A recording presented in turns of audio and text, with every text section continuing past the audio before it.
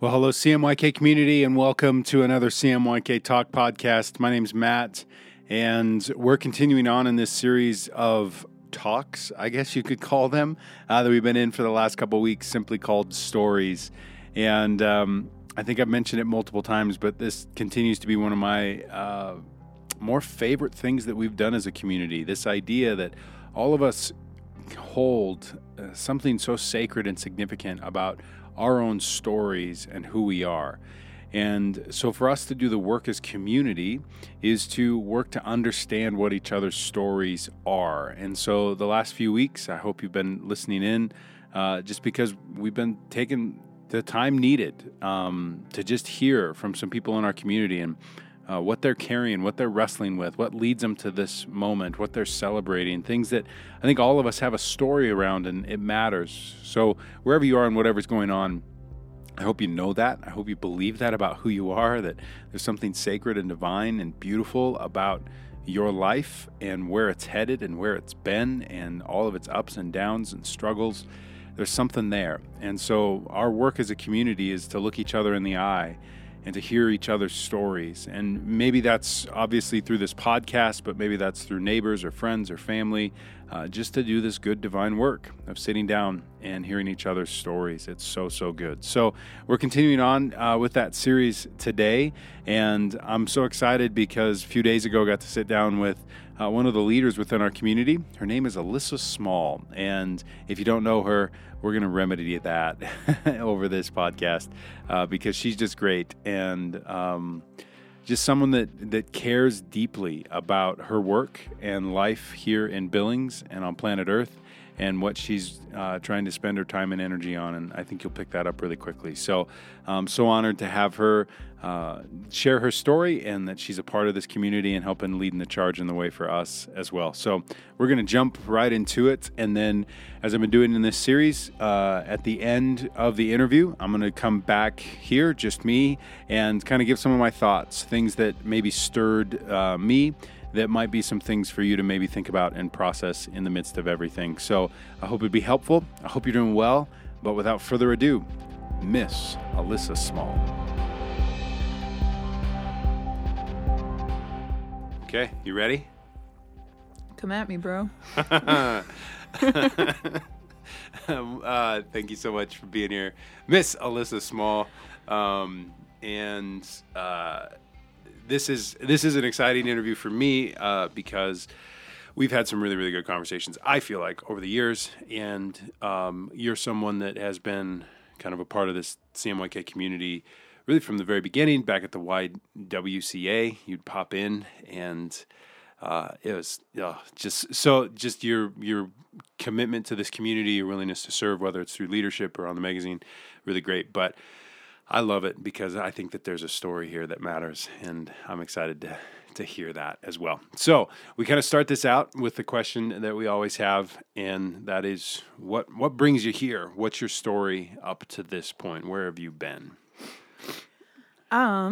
Well, I grew up in Billings, and I studied in Missoula in college. But what really brought me here, I was in South Dakota before moving back to Billings. I was there for like a year and a half.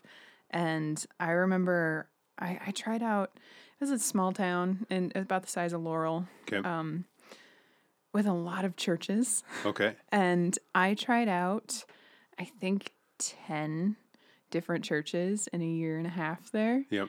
And none of them felt great.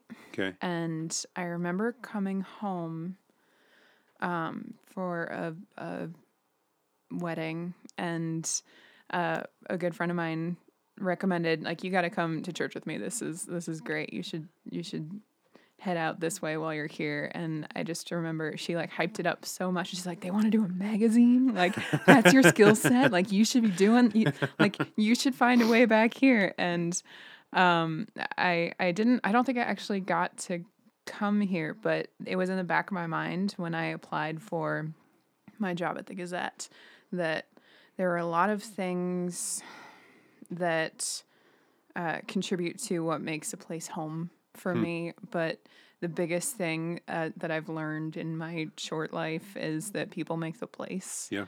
And in South Dakota, I had a few really great people, but I hadn't figured out how to get plugged in, and I felt really other there. And more of the people who I loved were moving back home, and I was just like, man, like, I love them, and I want to be in their community, and I want to do that. And so my people were reconverging on Billings, and I remember CMYK was in the back of my mind as like, you know what, there were a couple of different churches that I really appreciate in Billings, and I was like, they're all in Billings, and I have none here. Yeah. Like, that would be great to have a faith community that I'm excited about. Yeah.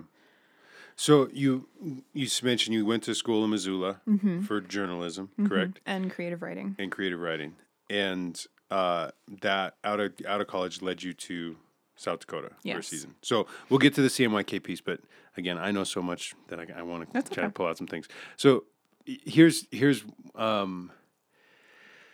for me, it's a fascinating thing that I think you're someone that is a deep thinker, someone that doesn't just do something flippantly, but you believe in the work that you can do as someone on planet Earth. As vague and big as that statement was, that was helpful, right? So you do things intentionally, and you chose to go into journalism and creative writing, and then in South Dakota, were you working for a paper there, newspaper? Okay. When I got to the end of college, I was surrounded by all these people who really wanted to be reporters. Yep. And about junior year of college, I had this sort of existential crisis of like, I hate reporting. I don't like putting my name on a thing and then just like opening myself up to a lot of public rage, which is what a lot of reporting felt like to me. If I ever made a mistake, there's very little grace for reporters who make mistakes. And I'm very flawed. And they never make mistakes. Oh, all the time do we make mistakes, and it's very uncomfortable. And you do it every day. Like, you turn around and some people get weeks and months and years to refine a product, and we get 8 hours maybe and throw it out in the world and hope that it gets close. It's fascinating because a lot of creative work, you are able to really focus on it, like you say, take a lot of time, and you swing for the fences. So like in my world, the act of creating an album, you take months and months and months and get it just right, and then you release it to the world. Or a painting, you spend the time and energy needed to get this thing just right before you show it to anybody. You're like dealing with, I mean, the analogy I would use is base hits. You're just trying to get on base every day. Bunting. Okay. But you're just doing everything you can because the deadline's coming, and you've got to produce something immediately. Immediately, but every day, essentially. So. And it's the deadline, but it's also the conversations happening. Yeah. Like if I create my deadlines in a lot of ways, especially the position I'm in now of, I decide what holds and what has to go now. And some of, at the end of the day, that decision is largely based on what is the conversation happening right now. And if we hold it, are we going to miss it? And we're going to be behind it. Like that's not what we want. We want to inform the conversations that are happening. Yeah. And so, it's the deadlines are a real thing. And we like to call the paper a very hungry beast that it's never satisfied, but more than that, it's the conversations are going on all the time. Yep. So the reason I want to bring that up, the creative, intentionality piece. Excuse me. So you go to school and you graduate from school and you have this hope, this dream, this vision for your life, and you find yourself in South Dakota. Did you take that job knowing that it was just going to be a short-term gig? Did you go there believing that this is going to be it for a while? Kind of how did you go into it? Yeah, when I got to the end of college and I started to look at, I did a 4.5 years of college education, and so graduated in December, which is a really great time to graduate in news because no one else is trying to get a job. Yeah, then. There you go. But I remember kind of realizing that end is coming, and I didn't have any plans beyond college. I was surrounded by all these people with these lofty, very specific goals. And I realized like I've lived a very measured, goal-oriented, benchmark-oriented life for the last 22, 23 years. And I don't have anywhere specific that I want to end up. I knew what I wanted to do. I wanted to be a newspaper page designer. Wow. And what about that was grabbed you? Do you remember a moment or a thing that you interacted with and thought, this is what I want to do? My little existential crisis as a reporter of like, I know I want to be a journalist, but this is the way that most people want to be a journalist. And I don't like it. Like, what is that? And I had for several years been a copy editor on our college paper, and I enjoyed that quite a bit. And so I was like, maybe that's what I want to do. And at the time, in the industry, you couldn't really get a copy editing specific job. They were all paired with page design. And so I was like, okay, well, I got to cross train. I got to learn that if I want to get that job. And then I took a design class and I was like, this is my jam. Like, I get to make art with interesting and relevant stories. I love that. And I get to think about, how do people read and how are they drawn in and how are they invited into a story with the design? And I loved it so much. And so I pursued that, and I knew going into it that I hoped that I'd get 5 years out of it.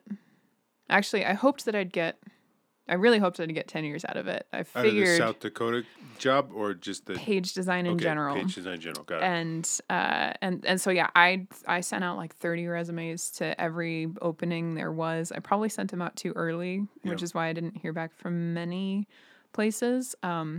I only heard back from the one place that hired me, actually. Okay. But it was also the place that I liked the most. I looked at their design and I was like, yeah, I could do that. And, they see the news design the way that I want to see it. And it seems like they'd be amenable to what I want to bring to it as well. And yeah, so I dove in with them. They're the only ones who got back to me, and it ended up being a pretty good fit. I think they were a 5-day daily paper, and their Friday paper sort of behaved like a regular Sunday paper where it was full of all the things and had big feature stories. And they had this big separate third section that was like one big story. It was called Dakota Life, and one big cover story that I just got to play with. Yeah. And I did probably 3/4 of those when I was there and loved every single one. It was so great. We didn't have photographers on staff, and the reporters who we had were not on the whole very gifted photographers, which I actually learned to love that. Like, if they couldn't produce awesome photos for me to play with, that was almost like, okay, you have to solve a problem now. You have like 2 to 3 full pages that could just be text if you aren't careful. So you have to figure out how to make this beautiful. And I learned how to do some graphic design for that purpose and how to like hunt for public domain images that would illustrate this well, and how to find historic photos that are usable. And that's great. I loved it. So it leads you to South Dakota, and the reason I kind of wanted to back up it's okay. On that front is because you had spent literally years of your life pursuing a career. Mm-hmm. It sounds like it was, I mean, you didn't know the specifics as you mentioned, but you knew that this is kind of the realm that you wanted to work in. You find this job, it's the paper that you wanted to pick out of all the ones that you applied for, and you like the design and layout. It sounds like a unique approach to things. Things are going well, but that's not enough to keep you there. And so to go back to kind of what you started with, people make the place. Mm-hmm. And so was that a kind of a revelation for you? Like, or did you expect that to happen? Because I think, and here's why I say that, because I think as artists or people that are pursuing things, it's easy to think, if I could just have that job, if I could just have this creative outlet, then everything will be better. And I know the tendency for my life is maybe sometimes it doesn't matter what I'm doing. It, like you say, people make the place. What matters is who I'm doing this with. and maybe that's a more important point or direction I need to point myself than just the creative endeavors that Matt Blakesley. Yeah. Because I get so easily focused on those kinds of things, and I think it's a tendency for a lot of people, artists, creatives, that kind of thing, and not to realize the beauty of the people around you and the impact that has.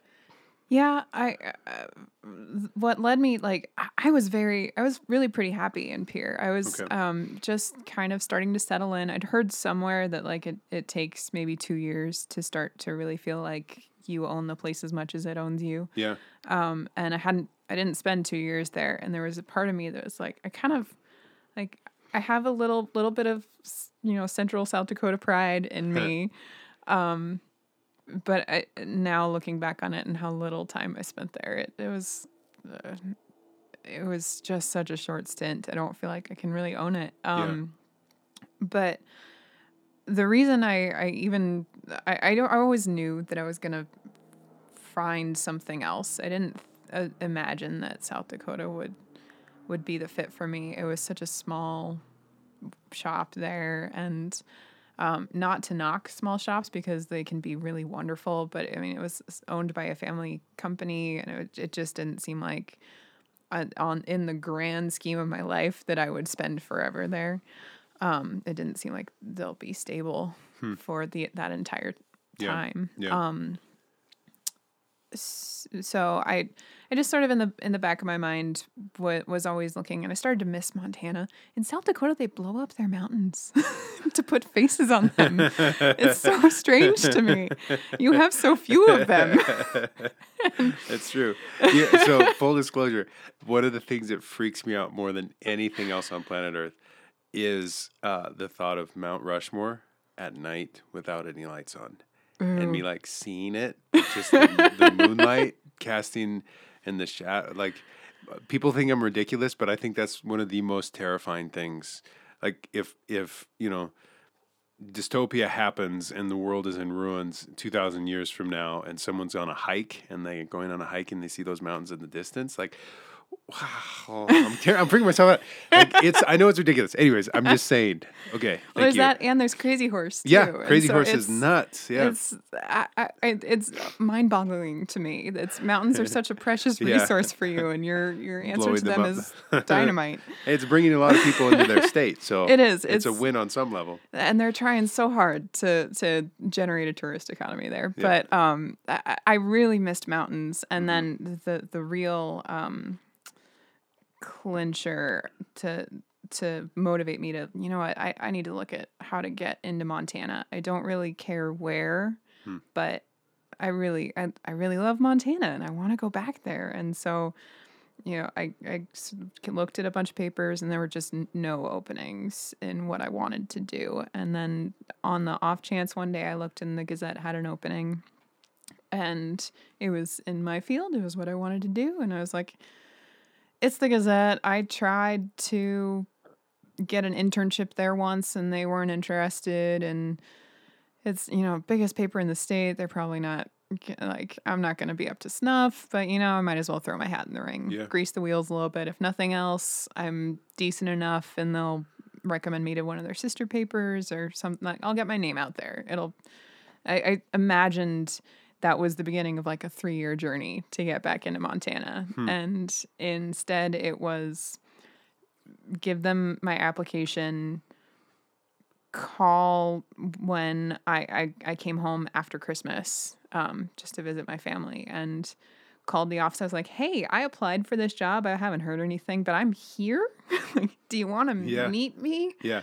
And they behaved very eagerly, like, yes, absolutely, come down.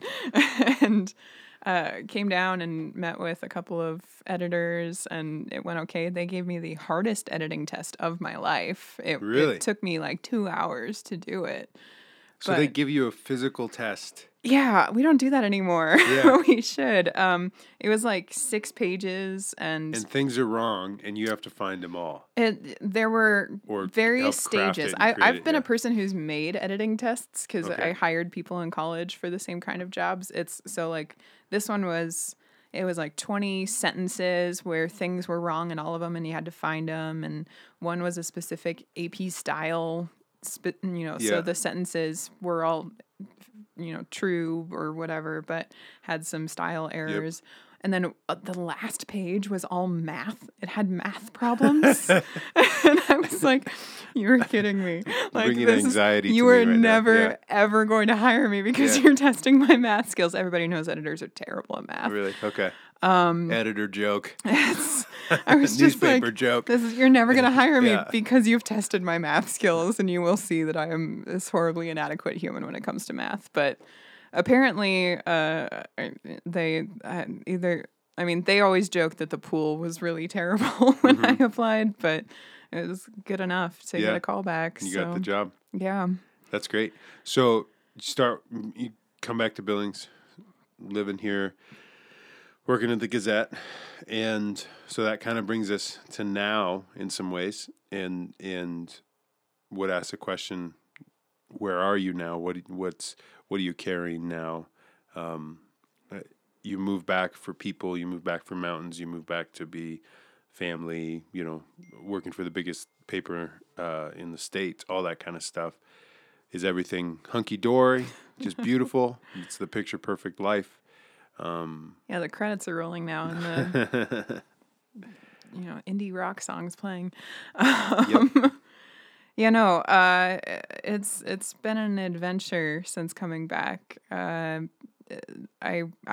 now actually I came back for that page design job, and that job was outsourced a little more than 2 years ago now.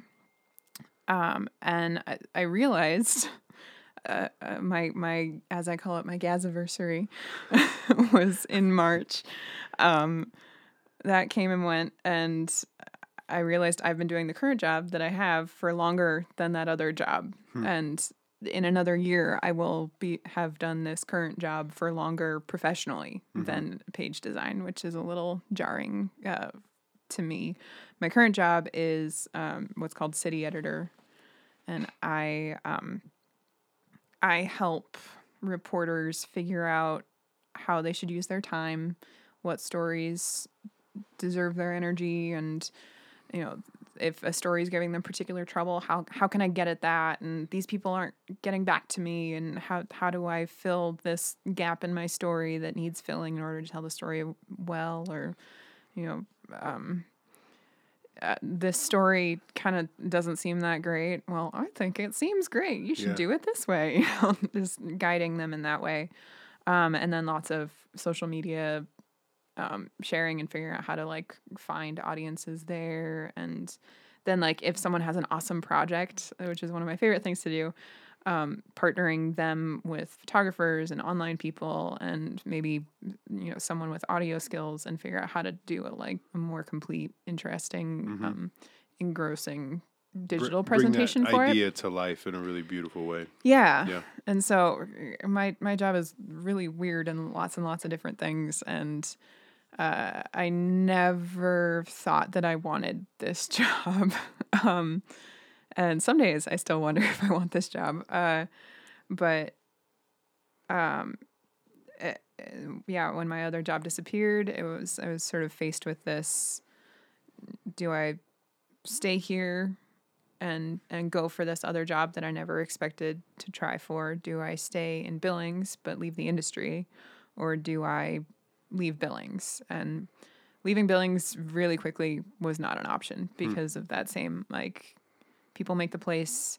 I have even more people now than when I moved here, and I love them, and this community matters so much to me that leaving was not the right option for me. And then all of the other options, I had a lot of, I considered a lot of different things, going back to school, and that was a lot of it. A lot of it involved going back to school. But at the end of the day, I really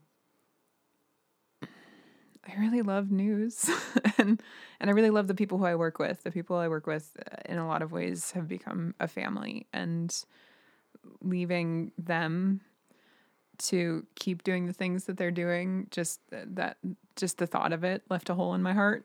So I was like, okay, I can't do that. Let's try this new thing and see if they like me well enough to hire me for managing reporters. Yeah. And for some reason they did. So here I am.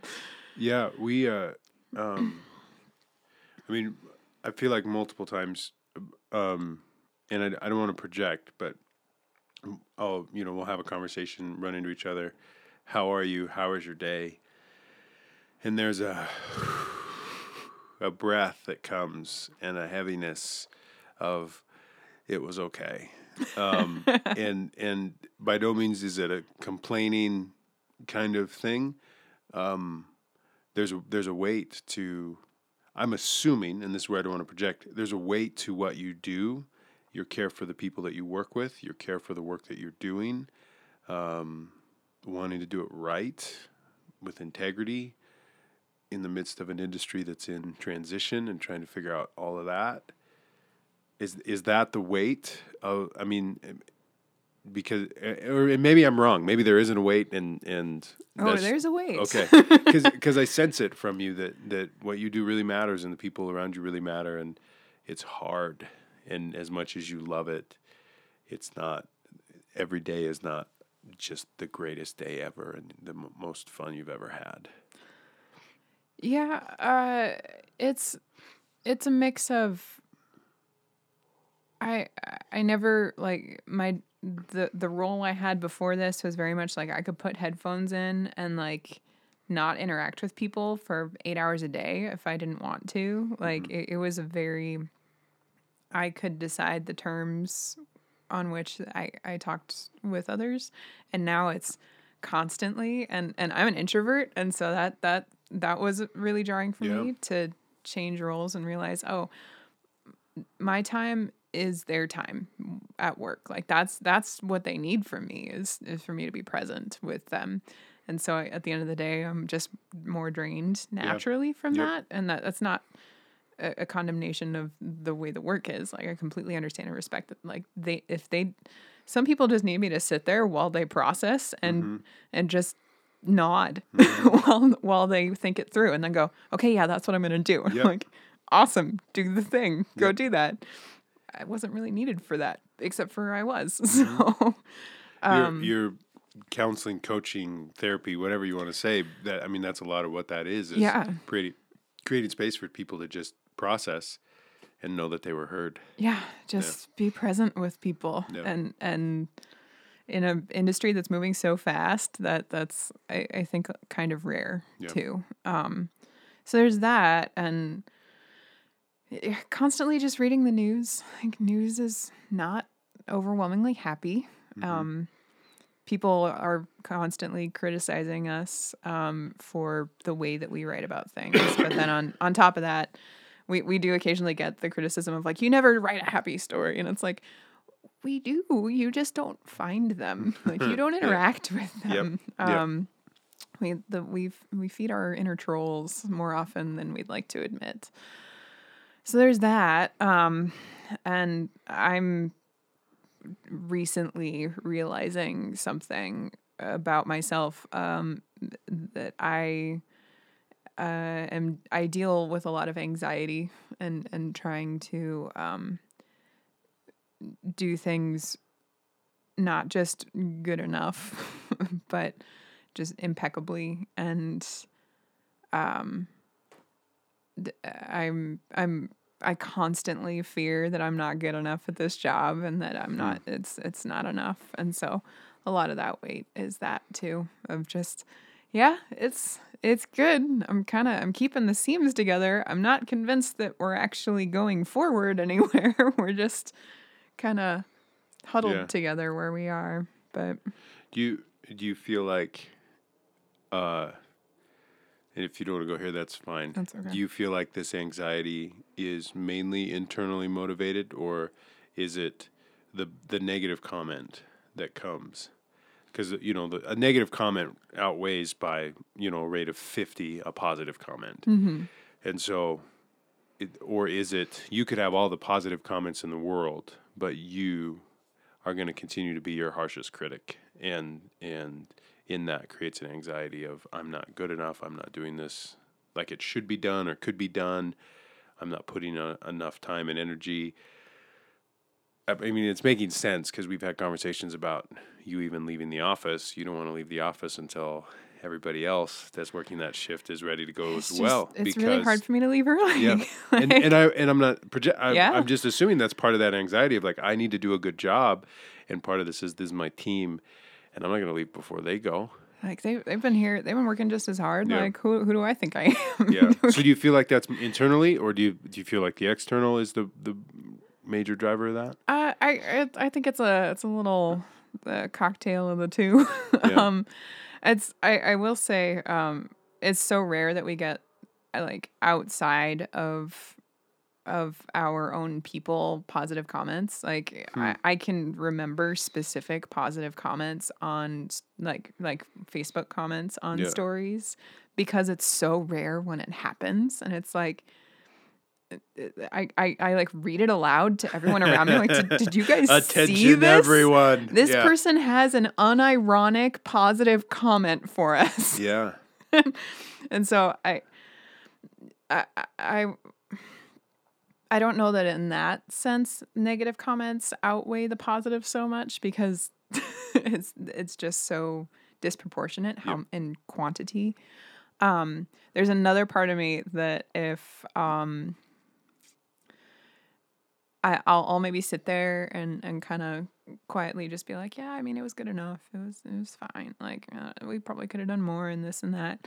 And then the minute someone challenges it, I like turn around into like this sort of almost aggressive lion of like, no, everything was perfect. How Yeah. dare you challenge it? Yeah. Which is probably the opposite way I should react. Like if someone has legitimate criticism, I should hear them out. Yeah. But then that only feeds your anxiety the next time Yeah. it comes around of, is this good enough? And no, probably not, because someone's going to say something again. And so then,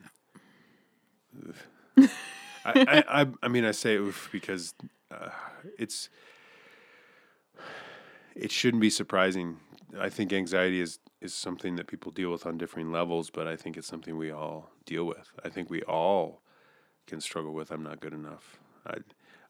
Man, whether it's CMYK and me on a regular basis feeling like what is happening, like why would I do this? I don't feel like I'm qualified or it matters or those kinds of things, or art house, who am I? The number of critics in the beginning, like, can you just start a movie theater? And I'm like, I don't know. I think so. But that eats at you of like, I don't know that I can. And, phase 2, we're just talking about a fundraising meeting I had today. And, I hype myself up so much for that because I don't feel like, why would anybody ever give me or this thing anything? And anxiety is a real thing that I think we have a tendency to believe that it's just us, when I think we're all really anxious and feel very underqualified. So at differing levels. Mm-hmm. How have you learned to deal with it? Or wrestle with it, I should say. I'm not convinced that I have yet. Okay. I actually just talking about it more recently has been huge. Like naming the problem. Mm-hmm. This is the problem. I just started therapy for it. So yes, there's that. It's a little baby step. It's so tough because I struggle a lot with at work with like specific work initiatives. Like this is the goal and this is the thing that we need to get done. And then there's this other part of me that's like, yeah, but at the end of the day, like I'm not a journalist. Like I am, but like that's not my job on this earth. Like, it doesn't define you as a person. It's and it's so easy for me to forget and when I'm actually doing the tasks. And I think that's part of what that like pause when you ask how my day was of like I almost like insulate myself too much to the point that I don't even know like how was my day. Yeah. And it was okay. Like my job at work is to do the news, but my job at work is also to like be a loving human being in an industry that's not overwhelmingly loving, in a world that's not overwhelmingly loving. And I don't, that's the part that when I remember, like, this is my job, then cue more anxiety because I'm not sure I'm doing that great. And well, can I do that and do the other work tasks? And sometimes, like, I don't know how to reconcile those two either. Like, how do you be a solid, clear boss? Like, I'm not a parent. I imagine, like, disciplining kids is a little affects some of the same, like, parts of your brain as, like, being a tough boss and sometimes dealing with tough work situations. Like, how do loving them is giving them clear pool edges. Well, I don't like doing that. Yeah. So I don't know what you want to do with that. No, I think that's really good. I mean, just to, because I didn't go there, the difference of there's anxiety over just getting the job done, and there's anxiety over getting the job done as a good, loving human being. Because you could be a jerk and get the job done, and, for lack of a better example, you could do the tasks and do them you could without become love. a Steve Jobs in the beginning of his career. Not to say that you know all about Steve Jobs, but I mean, here's a guy that was famously just a jerk, but he got results. Or you could try to be a really nice, loving, great human being and maybe not get results. Is that kind of a little bit of the, like, sometimes that tension and balancing? It's like, I mean, I think at the end of the day, when I like, my job is to advocate for the well-being of my humans, and sometimes, like, my boss wants a story and he pushes, and it's sort of my job to bring those two people onto the same plane of, like, like, this person wants to hold for all of these reasons and you want to go for all of these reasons, and, like, let's remember everybody's human and everybody has concerns and figure out what those are and meet. And I mean, usually those are, like, we have a lot of healthy disagreements at work, and we're not afraid to have those, which is really lovely. I don't know what I would do in a passive-aggressive workplace. Yeah. We're very direct. We don't have time to waste on passive aggression, but occasionally it's, a person isn't doing the things in the way that we need them to, and that's when I struggle of, I'm not overwhelmingly great at being confrontational, and I want to hear you out of why is this not going the way that I feel it should be, but sometimes those conversations don't get the results that maybe I should be pushing for. I don't know. Yeah. Well, so what are you celebrating? See, there it is. That's, everybody just heard it. It's on record. When I ask, how was your day? That's what it is. What are you celebrating? What am I? I was trying to think of things because I knew that question was coming, and I don't remember any of them. Okay. One of the things that I'm trying to do is sometimes I describe my life as just eat, work, sleep.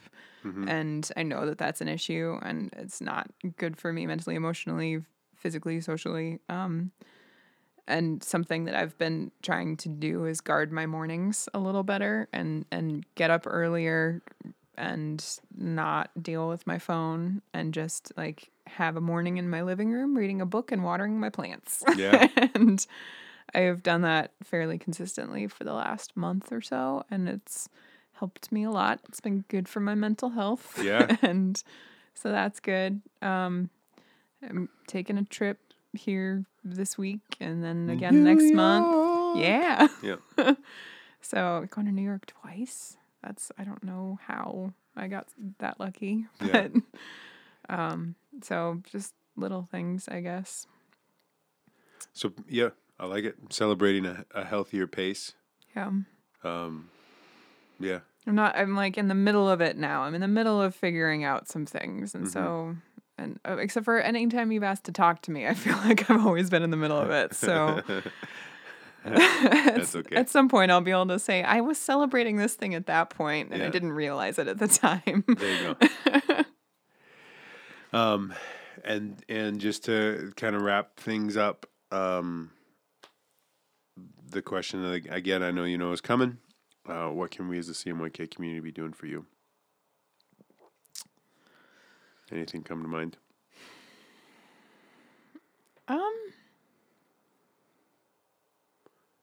That's always a tough question. I have a hard time identifying things. I would I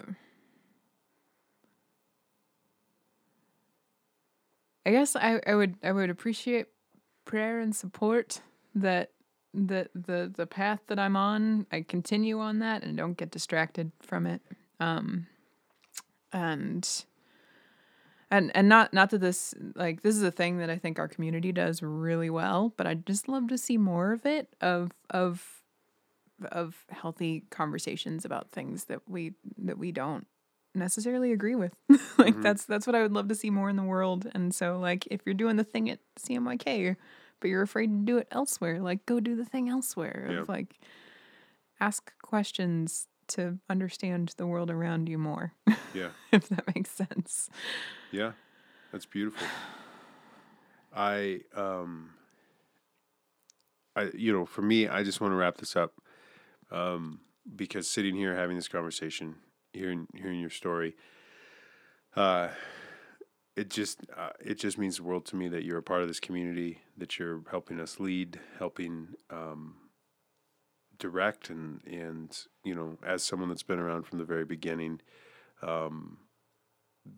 talk about anxiety of me and you've been through all of them, the moments where CMYK is, we're going to go left. No, now we're going to go right. No, we're not doing either of those things, We're going to do a loop-de-loop. It's going to be great. It's going to be, the Lord has spoken, these kinds of things that can happen. And just your continued, it's just such a joy, and I'm honored to have you as a part of this journey. So thank you. Thanks. I think I really like the idea of, let's figure out how we can go have more good conversations outside of CMYK, and maybe that'll make your job in the newspaper world a little better and more beautiful stories to report. Yeah. As we're working to be better human beings towards one another. So, cool. Hearing each other out. It's hard. It'll be good. So, thank you. Thank you.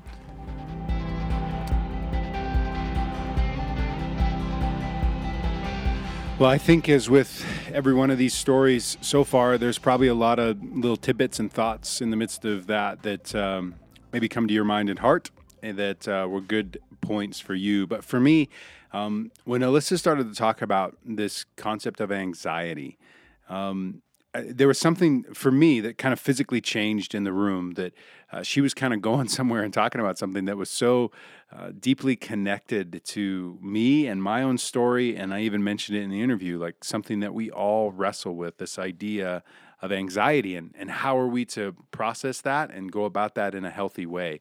And I really appreciated and loved what Alyssa said about her story, because she wasn't sitting there in the midst of she wasn't sitting across from me like, hey, Matt, I've got this figured out. So let me tell you the 4 points that I've learned, or the 3 things that I'm here to tell you about anxiety. It's raw. She's right in the midst of it. You could probably sense and feel that.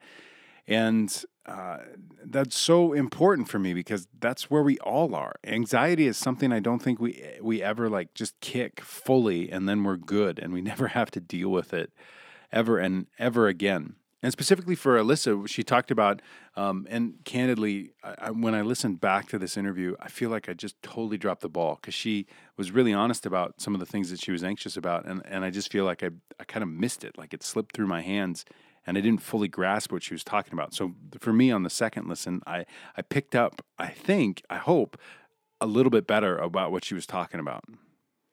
And for me, it was this concept of being so focused, or having the potential to be so focused on tasks and what needs to get done in your job, that you miss out on the main or more important thing of the people around you.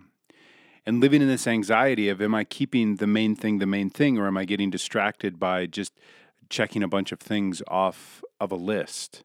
Where anxiety is something that we all deal with and struggle with. I think this is a part of anxiety that many of us, particularly those of us that are working to live a more beautiful way and life in this world, this is something that we can wrestle with as well. Am I doing the best, most important, right, true thing in the midst of this, or am I being distracted, getting distracted by all these things around us?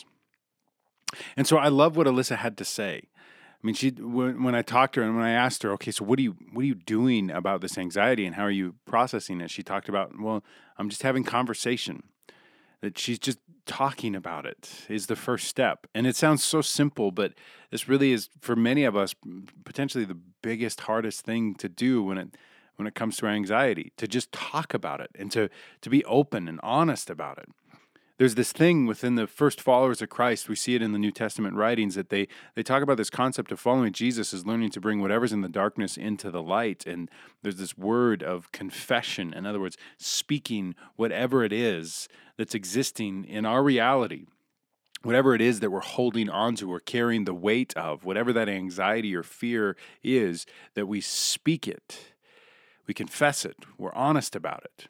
And in that work that Christ meets us, in that work that we believe that spiritual health and wholeness can be, you can find this path towards that wholeness. And it starts with learning to just have conversation and talking about it.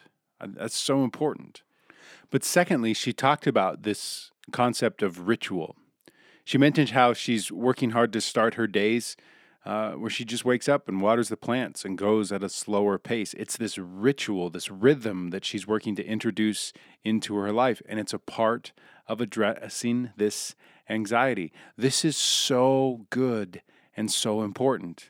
I think many of us, when it comes to the anxieties in our lives, what we want to do is we want to have one conversation. We want to read one book. We want to go to one thing, listen to one talk or one podcast and feel like, got it, nailed it, it's all done. But the reality is no, there needs to be this new practice, this new rhythm, this ritual that would be a part of our life that would help us to stay focused on what matters most. It's why ritual should be a part of our lives in some level.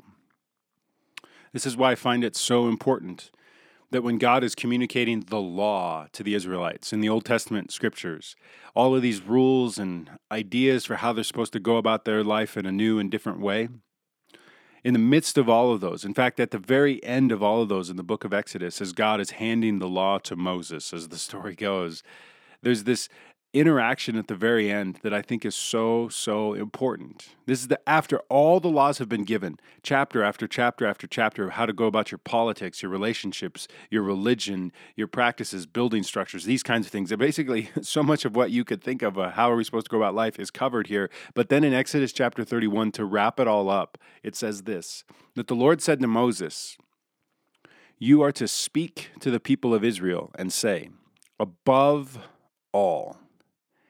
In other words, everything that's been given up to this point, it matters and it's significant, but here's the one that's on top of everything else. This is the period at the end of the sentence. This is the exclamation point at the end of the sentence. Above all, here it is, you shall keep my Sabbaths. For this is a sign between me and you throughout your generations, that you may know that I, the Lord, sanctify you.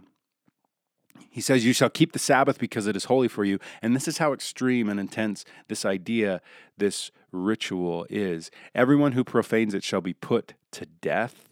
Whoever does any work on it, that soul shall be cut off from among his people. Now, Sabbath is something that we've talked a lot about within the CMYK community, and so we don't need to kind of go down that path as much, but as many of us know, Sabbath is this ritual, this rhythm of you work 6 days, and on the seventh day you rest. You don't do any work, and it's this reminder that we are not human doings. We are not the sum total of our accomplishments and our tasks. We are not the sum total of the money in our bank account or our status or the cars and houses that we have. We simply are loved and embraced for who we are. There's this divine spark that when we wake up, it matters and it's significant. This is what we're to remind ourselves of every 7 days, and it's a ritualistic thing. In other words, it's not a service, it's not a sermon, it's not a book, and then all of a sudden we get it. Oh, good, I'm a human being that's fully embraced and loved and known, and I don't need to have any anxiety about any of these things. No, from the very beginning, this has been a ritual and a rhythm of we got to keep coming back to this over and over and over again. And so in the midst of this conversation of anxiety, I think it's so important, as I mentioned earlier, that Alyssa has talked about a ritual, a rhythm, whatever that is. And for some of us, that is something like a Sabbath, that we take a seventh day of the week. For me, it's Thursday. I don't know why. It's just the way my schedule works with kid care and work and all this kind of stuff. Thursdays are my day where I just have this rhythm and this ritual. I don't really look at my phone much. I sleep in. I just play with my son a lot. I go on hikes with my wife. We just do whatever's in front of us that we want to do that isn't task or goal oriented, because we are embraced and loved, not because of what we do and accomplish, but just because of who we are. I need that rhythm and ritual to remind me. See, the reason that these things, conversation and rituals, I think are so important in addressing anxiety is because anxiety dwells within this question of what if. Anxiety is always asking that question, what if? Whether it's a relationship or our job or our status and image, we ask, well, what if? What if this happens? What if this goes south? What if they find out? What if I lose everything? It's a what if kind of thing. And we never, honestly, we never know the answer to that question. That question will never be satisfied. And so this is where anxiety creates this spiral for our lives. What ritual and what conversation invite us into, I believe, and what healthy spirituality invite us into, is to ask a different question, and that is, what is? In other words, what are the things that are around me? What are the things that are going on? What can I see and celebrate and understand? And maybe, yes, let's talk honestly in conversation. Let's talk honestly about what are the hard things that are in front of me as well. But to deal in what is, we can actually do something about that. It's not just a spiral. And when we add ritual to it, ritual is this thing that invites us in the what is to look at the good, the beautiful, the true, the right.